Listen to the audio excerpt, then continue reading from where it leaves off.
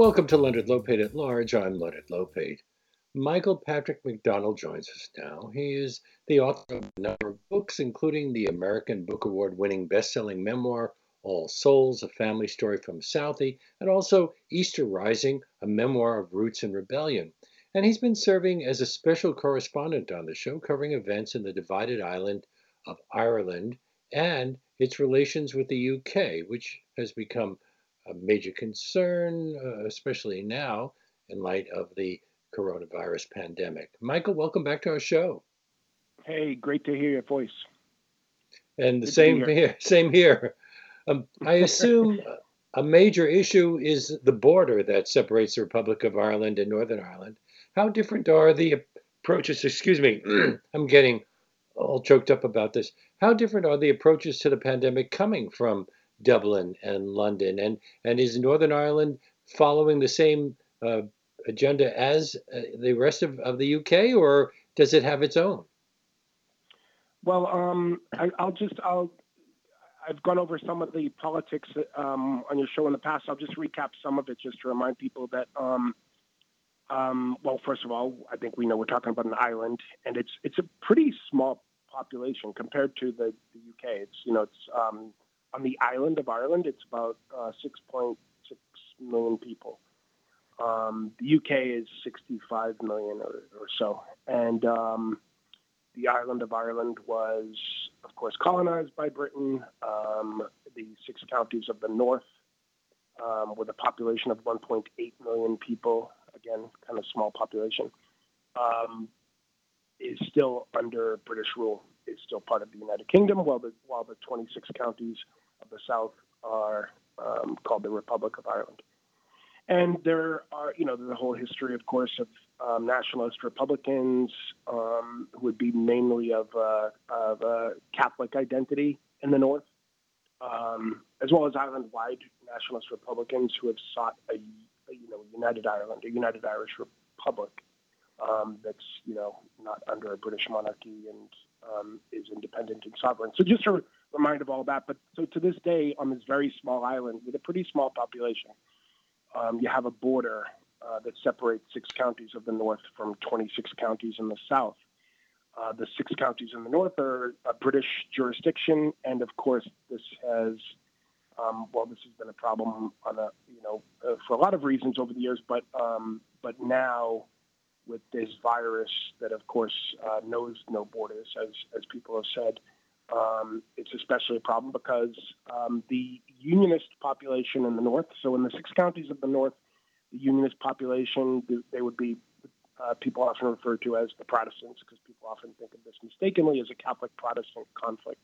But the Protestant-identified, British-identified Unionist population of the north have historically been in control, and in recent years, there have been attempts at a shared future with the Catholic Nationalist Republican community.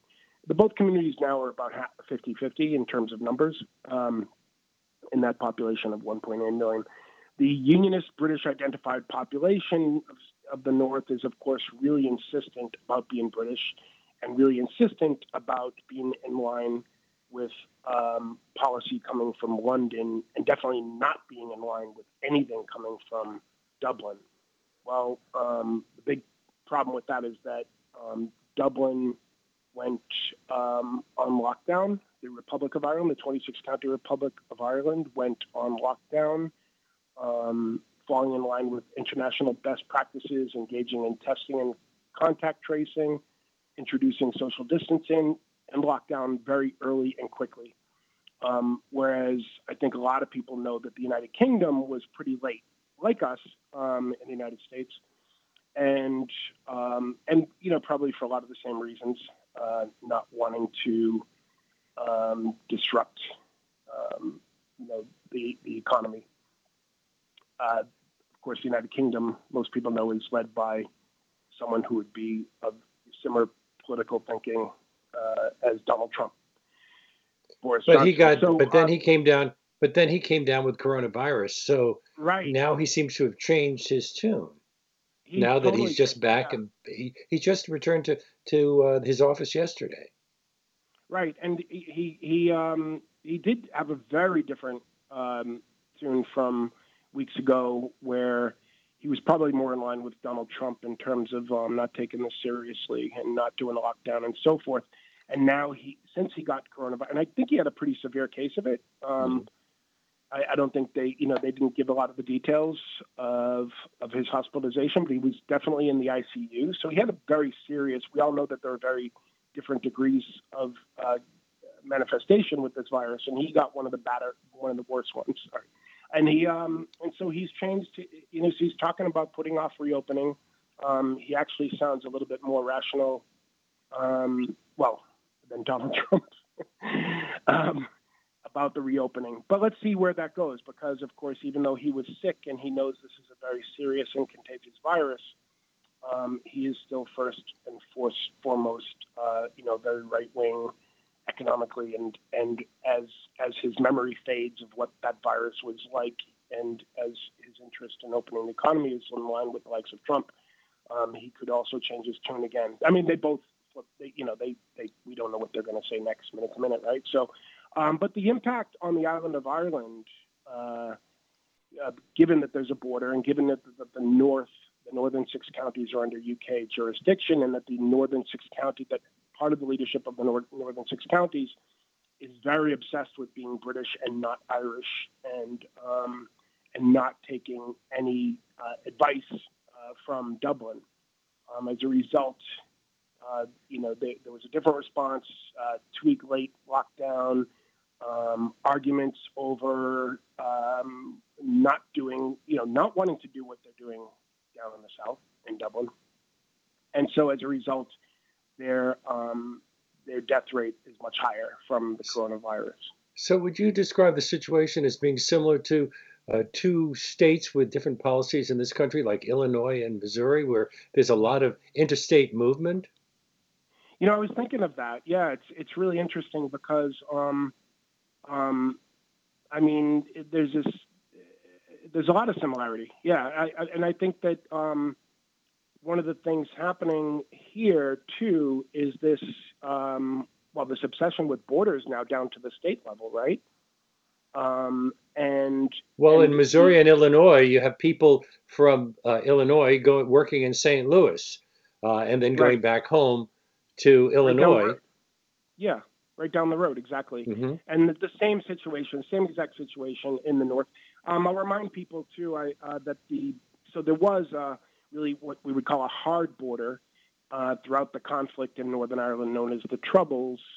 A hard border, meaning that it was manned by British military all along this border between the north of Ireland and the Republic of Ireland from the early 70s through the early 2000s, really. But 1998, there was the Good Friday Agreement was a peace accord, which part of which was about the demilitarization of the place, and that took a while. I mean, the place is still, it's still very much MI5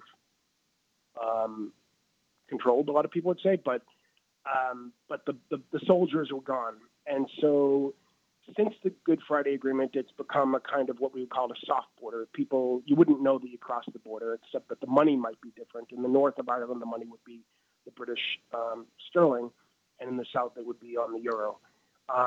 All of this also caused some trouble with Brexit, because how do did that mean bringing back a hard border? It didn't, at the end of the day, mean bringing back a hard border. Boris kind of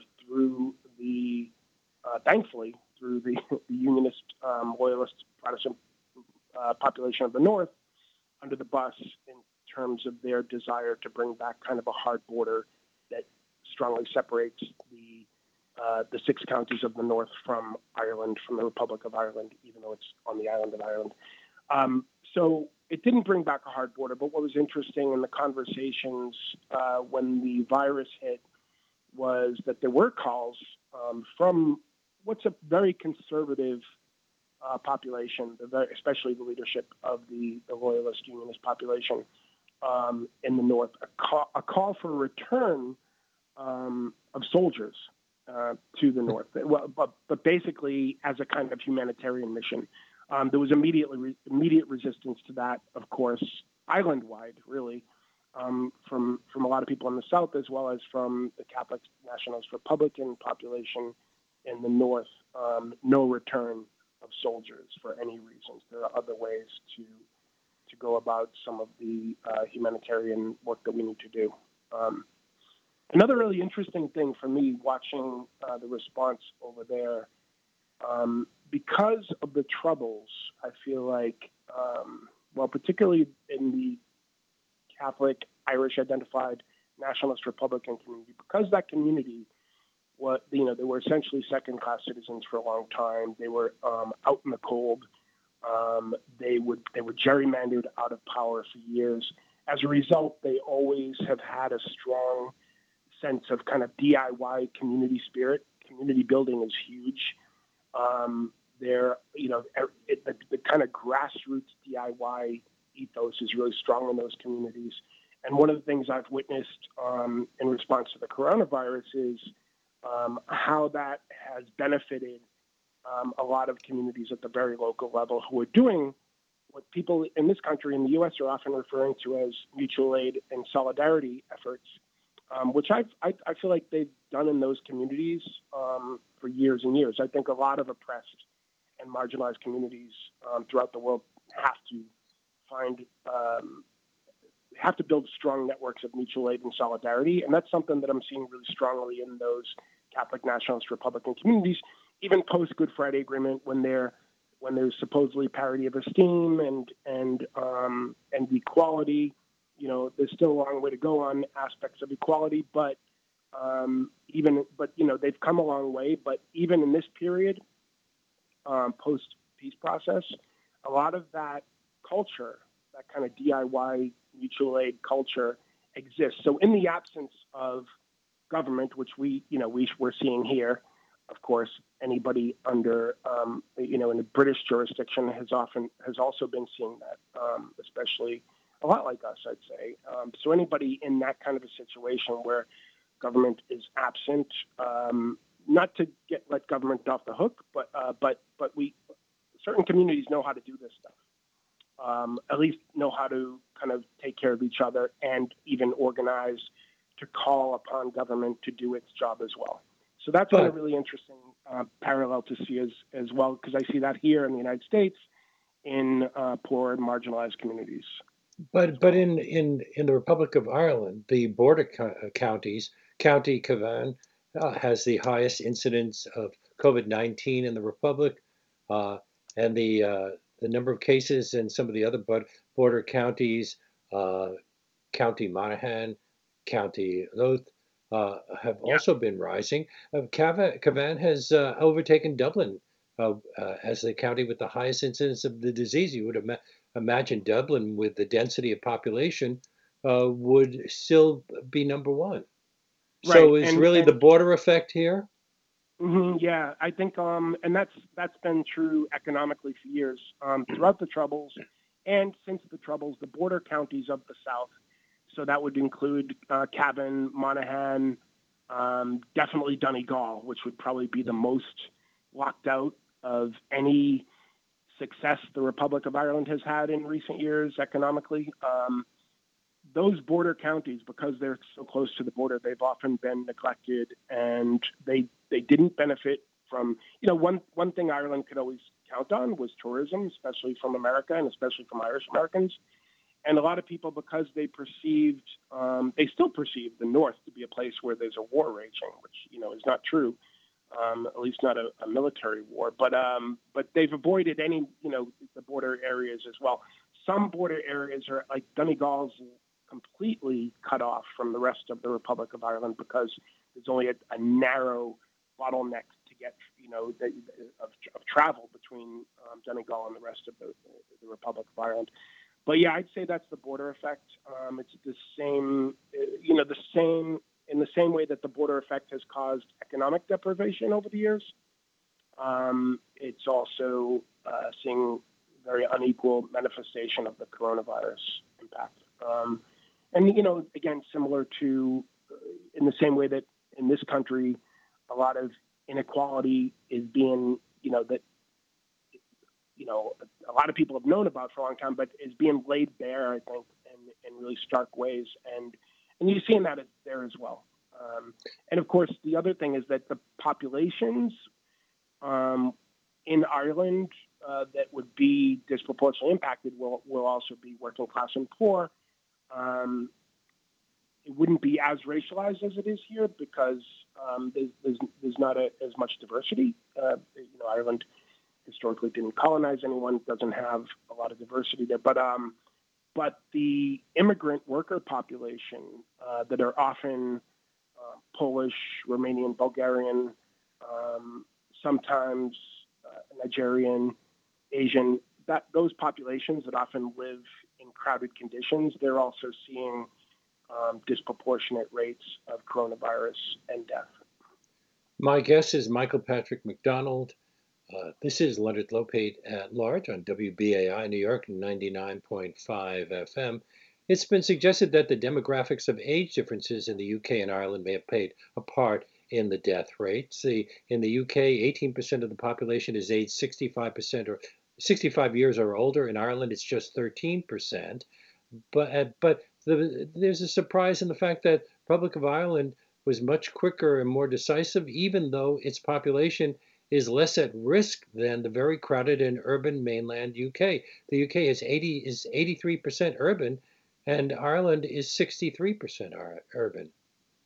And I think, with a lot of the Republic of Ireland these days, just seems like a really smart place. I mean, it's really. I mean, I've been super aware of it just, of course, because I live in Trump's America now, and I'm always looking at it and saying, "Oh my God, this is so different." And it's so different also from Boris's UK.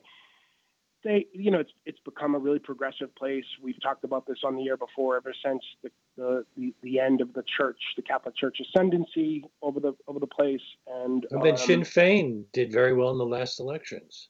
Yeah, and Sinn Féin, which would be more left than the other two parties, but even the conservative Fine Gael, and we've talked about this on the show, the conservative Fine Gael party, which has been in power for a while now, they would be conservative, but they would be more, they would be like, they'd be like our conservative Democrats. They'd be economically conservative and socially liberal. The head of Fine Gael, the current Taoiseach, or basically what might be seen as the Prime Minister of Ireland, Leo Varadkar, is of Indian descent. He's also gay and out, and Ireland was the first country in the world to vote.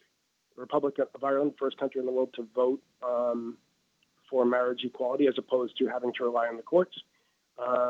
And also the recent vote around choice was a huge victory for the choice side. So it's a pretty progressive place, but also, just common sense. Like there's not really a whole, how we're seeing a lot of resistance to the reality of the coronavirus. There's a lot of protests happening in this country about, where the red states, of course, want to reopen and so forth, and calling it a hoax. You don't see a lot of that in Ireland. There's a tiny kind of right-wing libertarian movement there, but it's really small, and they've been, having tiny protests here and there. In the north, the conservative population would tend to be more unionist and loyalist, pro-British and British identified. And they might be leaning toward questioning lockdowns and wanting to reopen and so forth. But in the Republic of Ireland, that kind of thinking would be really, really a small population, tiny population.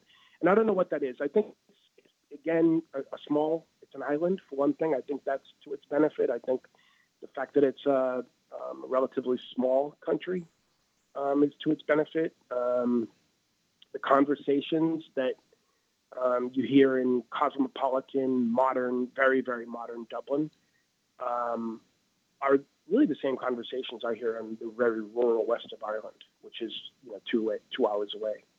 So I don't know if that plays a big part. But an interesting thing right now is that the current Taoiseach, Leo Varadkar, who again he would be very He's a Taoiseach. That means Prime Minister. yeah. Taoiseach. Yep, it does. It means chieftain, actually. Literally, it would mean chieftain. So it's going back. It's a Gaelic word. And when the Republic of Ireland, the 26 counties, got its independence from the United Kingdom after rising up in the early 20th century, they went to a lot of those titles. So Taoiseach is Gaelic for chieftain, and it would be the equivalent to Boris, Prime Minister, or the Prime Minister in the United Kingdom. So there's a president who has very little power.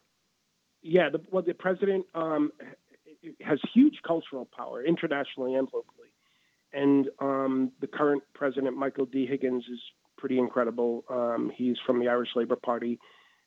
He would be the more left progressive wing of the Labour Party, because we all know that Labour parties like Tony Blair can become pretty neoliberal and so forth. But he's a pretty incredible leader.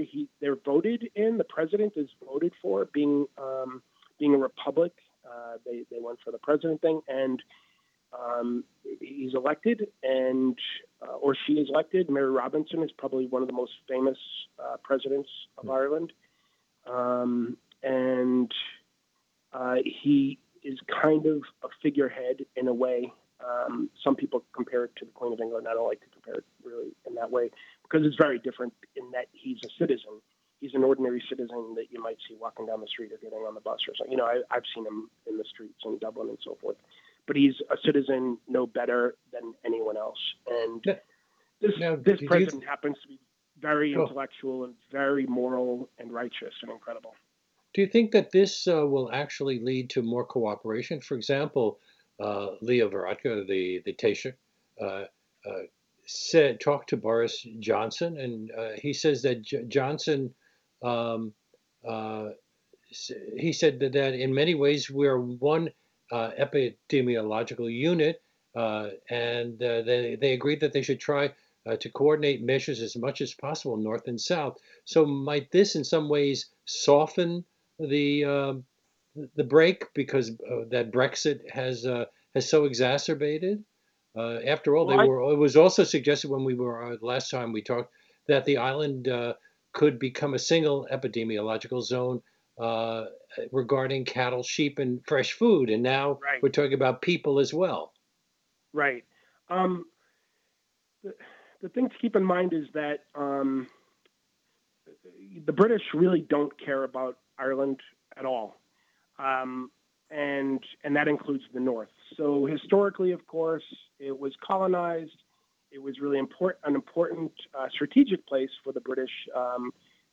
Had strategic positioning in the Atlantic Ocean for an empire that then, whose navy then conquered the world. It was strategic. It was also part of their whole system of basically raping a place for raw goods and using it for the rest of their colonization exploits throughout the world and so forth. But they, in recent years, Britain has no use for Ireland at all, and that includes the North. The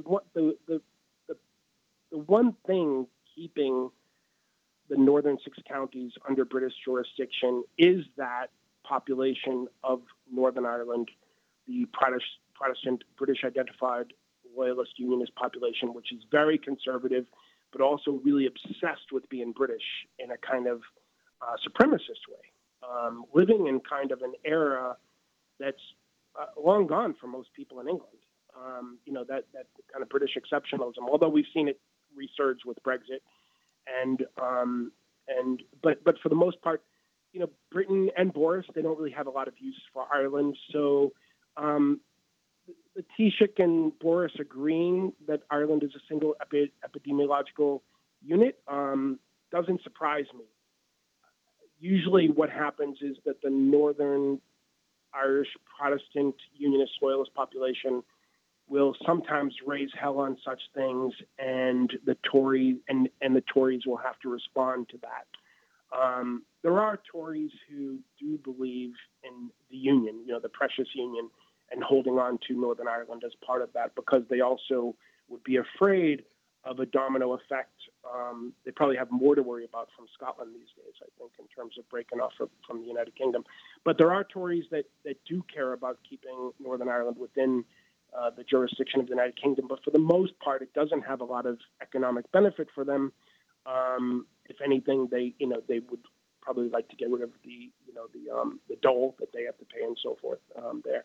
But they often treat Ireland, and especially the North, which is under their jurisdiction, as kind of an afterthought. So, in a way, if the Taoiseach, if Leo Varadkar called Boris and talked about how this needs to be responded to as a unified island, it wouldn't surprise me. If anything, he was probably reminding Boris that Northern Ireland is actually part of the UK. So it wouldn't surprise me that Boris would go along with that. The bigger problem is when the Protestant, British identified loyalist unionist population of Northern Ireland, in cahoots with some of their Tory friends that do care about maintaining the North as part of the United Kingdom. The bigger problem is that population stirring things up. And that we see that happening even now, because there's a lot of resistance to, even in talking about the reopening, there's a lot of resistance to a unified island-wide approach coming from the Protestant Unionist Loyalist population in the North. It seems to have hardened other attitudes as well. For example, abortion law reform was officially scheduled to arrive in Northern Ireland on April 1st, but it's been delayed, and the coronavirus crisis, the lockdown, the widespread pressure on health services are being blamed for the delay. Right. But I'm getting the feeling that politics really may be the real cause. Yeah, and some of it's just wanting to resist anything that is Irish or seen as too progressive. And abortion reform is now seen as Irish because the Catholic Republic of Ireland has now eased its abortion, has reformed its abortion laws. Yeah, I mean, wow, how things have changed, right? Like the last thing we would have thought 10 years ago is that abortion would someday be seen as Irish, But you know what I mean? Because it was so Catholic Church controlled for so many years. But yeah, it's almost like a resistance to anything coming from Dublin at all, and that's to their own detriment, because there are working class Protestant Unionist Loyalist populations that are detrimentally impacted by a lot of these right-wing policies, especially austerity type policies and so forth. Another thing, just to remind everyone to keep in mind, is that and I say all the identifications all the time because they're not all the same thing, but there's we know this population as the Protestants of Northern Ireland. That's kind of an oversimplification. They're unionists, meaning they're in favor of union with the United Kingdom, but they're loyalists, meaning loyal to the crown. So the Protestant Unionist Loyalist population is also, other than the young people, maybe, it's a very evangelical, conservative version of Protestantism. Way more conservative than even, than a lot of people who identify as Catholic, who may or may not go to church, who are, might consider themselves culturally Catholic. Catholic might just mean of the native Irish population to some of them and so forth. But, a lot of the kind of Catholicism in Ireland that really exists would be much more culturally Catholic now, whereas the Protestantism of the North, at least for people of a certain age and up, would be very evangelical and I would say right-wing. So just to remind of that as well. So all of this goes in, but I swear that I believe that a lot of the resistance is about kind of resistance to being absorbed by the culture, by the Irish culture, and that comes from a historic obsession with being a superior people in line with, as British identified people, and the Irish being inferior. You're listening to Leonard Lopate at Large on WBAI New York 99.5 FM.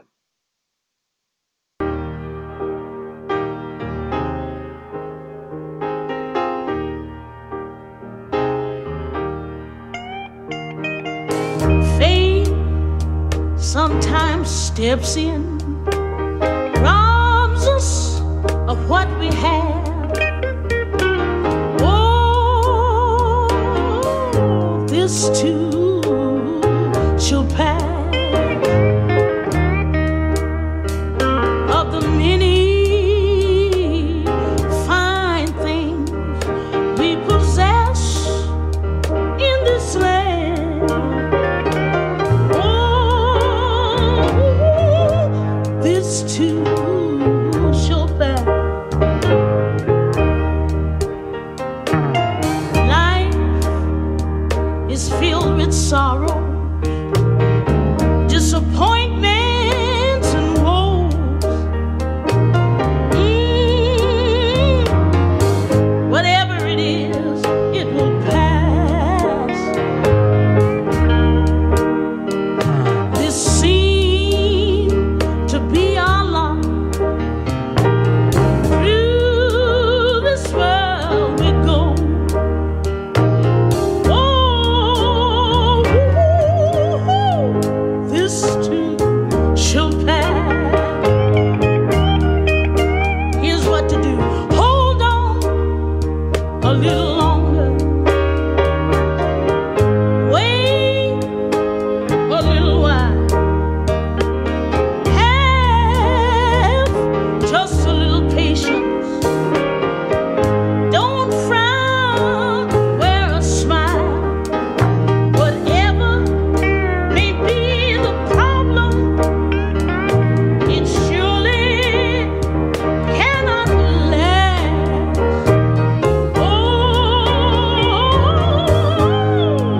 Oh, it'll pass. We have nights of torment, days of misery.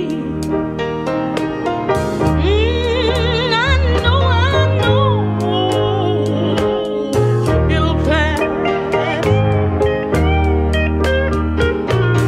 I wonder many times why all this happens to me. But I keep saying, ooh, ooh, ooh, this too shall pass. But I keep holding on a little longer.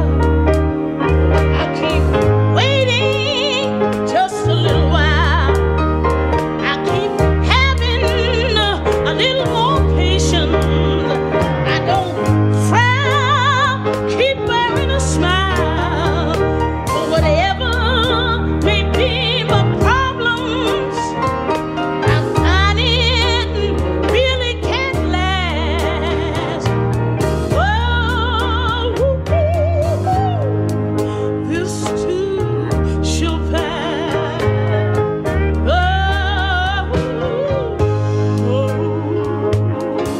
This too shall pass. Keep saying it to yourself. Oh, this too shall pass. Oh, believe it. Oh, this too shall pass.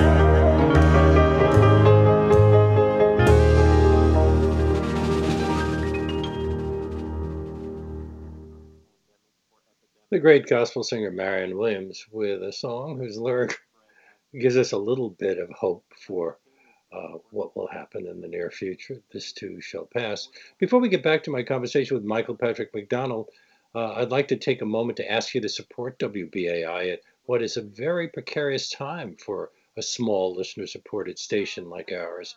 The situation is clearly quite desperate in Ireland and the UK, but as we all know, we have our own severe challenges right here at home, and that's why we're asking our listeners, you, to step up right now and go to our website, give2wbai.org. That's give, the number 2, WBAI.org, or call 516-620-3602 to help keep WBAI and Let It Locate at Large online. The we are right now, not just BAI, but many nonprofits are going through a rough time. But since we work on such tight margins, it's particularly dangerous for us right now, and we really hope that you'll come through. Please be sure to make that contribution in the name of Leonard Lopate at Large, and from all of us at the station, thank you so much. We're back with Michael Patrick McDonald. He is our regular correspondent covering issues that relate to England and Ireland and Brexit and now we're talking about the impact of the coronavirus. Uh, Michael, and talk about all of this, we should talk about healthcare. I've always assumed that healthcare in the UK was all covered by the National Health Service, but don't Scotland, Wales, and Northern Ireland all have their own systems? Yes, they do have a national health system, meaning that that there's free, that it's free, basically. Uh, but there, um, there's allowance for within the United Kingdom. There's allowance for those countries to kind of have some local administration of things, but it's essentially, it's a national health service, essentially. And I actually got to experience it when I was living over there last year doing the Fulbright in Belfast. But my mother came to visit, and she's 85, and while visiting, she had a heart attack, and it was just the most, compared to anything here I've ever witnessed, the most incredible experience. It was a very positive experience, humane experience, just in terms of the kind of dedication of the. I mean, well, they were just. I mean, her life. She's 85, but and they really prioritized her. Never asked her how she's going to pay for it. That wasn't part of the question. Someone was dying, and they saved them. She's fine, but it was just really interesting to. I always say to witness the Hippocratic Oath in action, and that's just the people. Now it's an underfunded system, and that's a problem that's coming to light right now, and that's something that has to be dealt with. Like a lot of social justice issues we're talking about that have to be dealt with when we get through this, or as we're going through it in a lot of cases, the really urgent stuff. Over there, people are talking about that stuff as well. And over there, it would be in the North anyways, because the North has a national health system. The South does not. The South is more privatized like us. And that's and terrible actually, and really terrible system. But the North, which has a national health service, is underfunded, and that's something that people are talking about. They've had the lack of preparedness as well with the lack of PPE, nurses having to reuse gowns and masks and so forth. Also, in the case of the North of Ireland, early on in the COVID crisis, a whole bunch of equipment was shipped over to London, stuff that had actually been produced in Northern Ireland. Was being taken away because, as I've said before, Northern Ireland and Northern Ireland are just kind of an afterthought when it comes to London. But yeah, they do have a national health service. It's free. It's terribly underfunded. Nurses have been picketing over the past year. There's been a big movement of nurses calling for better conditions, basically for their patients. They don't feel like they're that they're working in conditions that are, and this is way before COVID. They don't feel like the services that they can offer are adequate for the amount of life saving that they have to do. So that's been a big issue up there. In the South, the big issue is that it's a terribly privatized system, expensive, as well as just not really good care. There's reports all the time of people waiting on trolleys in hallways forever to be seen, and that's all part of kind of the Leo Varadkar neoliberal economic world that we've seen. But with the COVID crisis, what they had to do immediately, and fair play to them for acting immediately on this, is essentially nationalize the hospital system in the south of Ireland. Now, Although the Prime Minister says this is not the nationalization of hospitals, this is a public-private partnership expanding our right, public health service in response to the emergency, but also cooperation with the private sector. He wants to uh, ease the minds of people who might worry Yep. that there would be? Why is there resistance to nationalization? Don't people in the South see what the North, despite its own problems, probably has a better system? I think they do, and I think that's why, before all this happened, last time I was on your show, we were talking about the elections, and Sinn Féin won the election. Fine Gael, the Mhm. conservative, economically conservative party of Leo Varadkar, lost. They came in third, and they, I think, there's three parties, basically three leading parties. Sinn Féin came in first, and then the second and third were Fine Gael and Fianna Fáil. One is more conservative than the other, but they're both pretty conservative, neoliberal economics and so forth. But they lost, and I think that he's making sure that I guess he's just towing the party line, and he doesn't want to commit to a nationalized system. The elections, Sinn Féin won, but a government had not been formed yet when the COVID crisis hit. And of course, the government over there, just like the British system, if you form a government in coalition with other parties in order to have a clear majority, and no such thing had happened because Sinn Féin, well, neither of those parties would go anywhere near Sinn Féin. Sinn Féin, with the smaller progressive parties of Labour and Greens and so forth, could not form a majority. So things were kind of up in the air, even though they won the election. They could not form a majority. Things were up in the air. Then the COVID crisis hit, so everything's on hold. And Leo Varadkar is the Taoiseach, also called the Prime Minister sometimes, but and he has been doing a lot of things that might be considered socialist, I guess, right? But he's very clear in the language to make sure that they're not committing to anything like this long term. And that would be to his detriment. I think that one of the worries I think that people who want to see Sinn Féin in power, one of the worries they might have is if Fine Gael and Leo Varadkar just basically became Sinn Féin on a lot of these issues. The biggest issues that made Sinn Féin win the election was the healthcare system, really, and housing. So healthcare and housing, huge homeless problem in Dublin and throughout Ireland, but especially in Dublin, as a result of austerity and neoliberal policy. Sinn Féin won because of housing and health, and I would see that they could be afraid that Leo Varadkar, Fine Gael, just take on a lot of those policies in the midst of this crisis. But he's being really clear that these are not long-term changes he's willing to commit to. So, but in the meantime, what I don't know is how you essentially, basically, healthcare is there and free for anyone who needs it at the moment, and I don't know how you take that away from people again. I mean,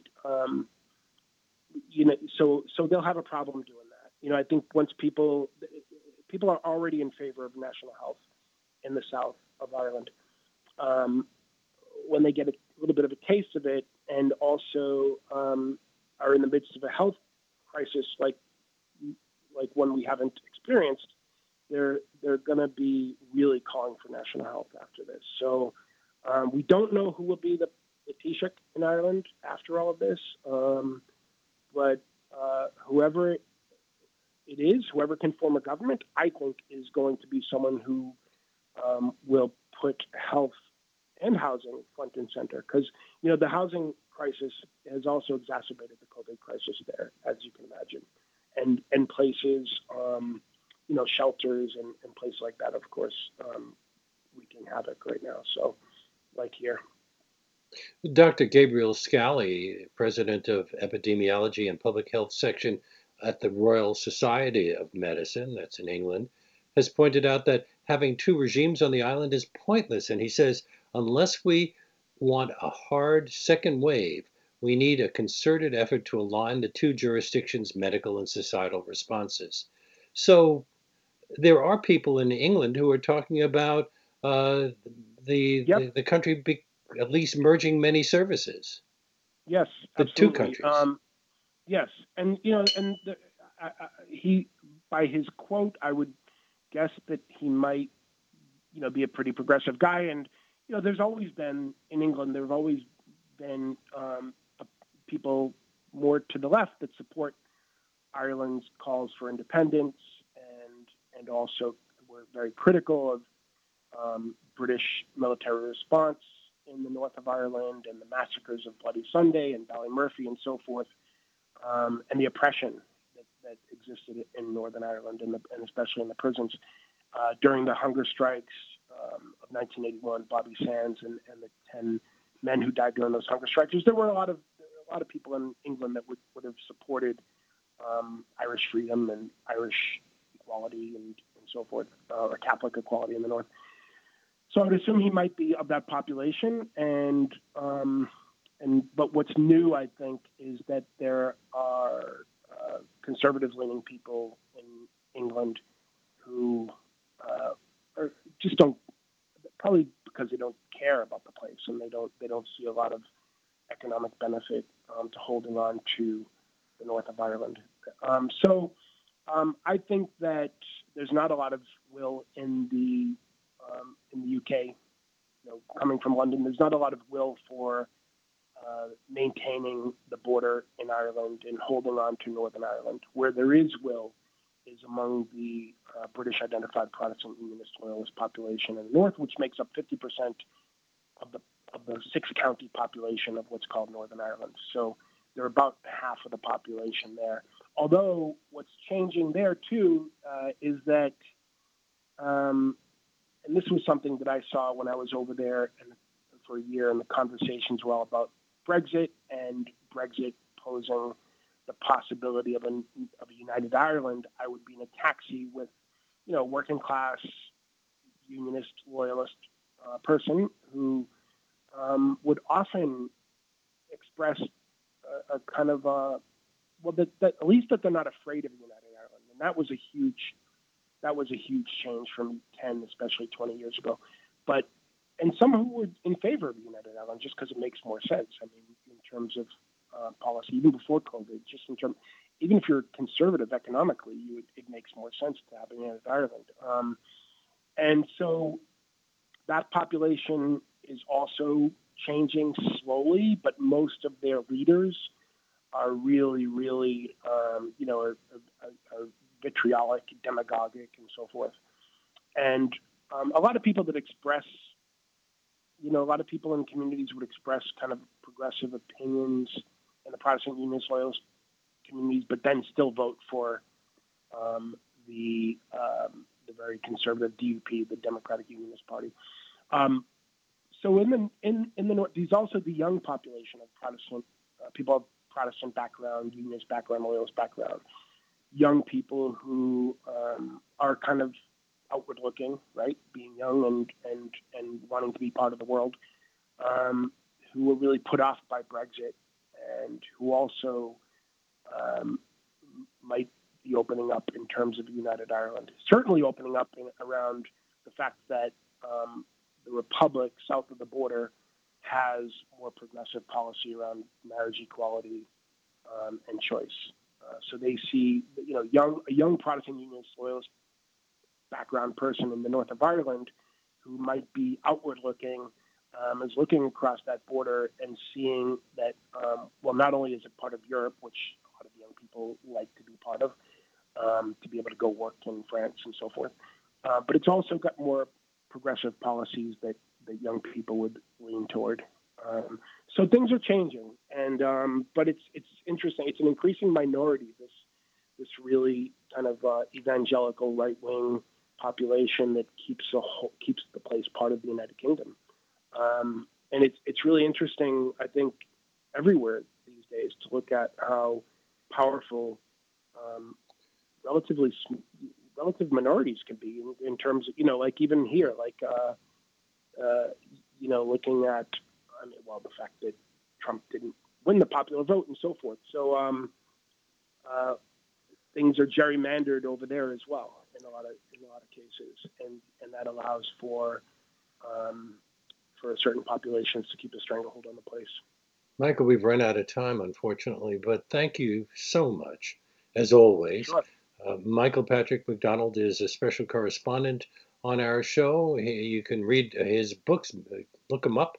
Uh, Perhaps the most famous are the American Book Award winning best selling memoir, All Souls, a family story from Southie, but also Easter Rising, a memoir of roots and rebellion.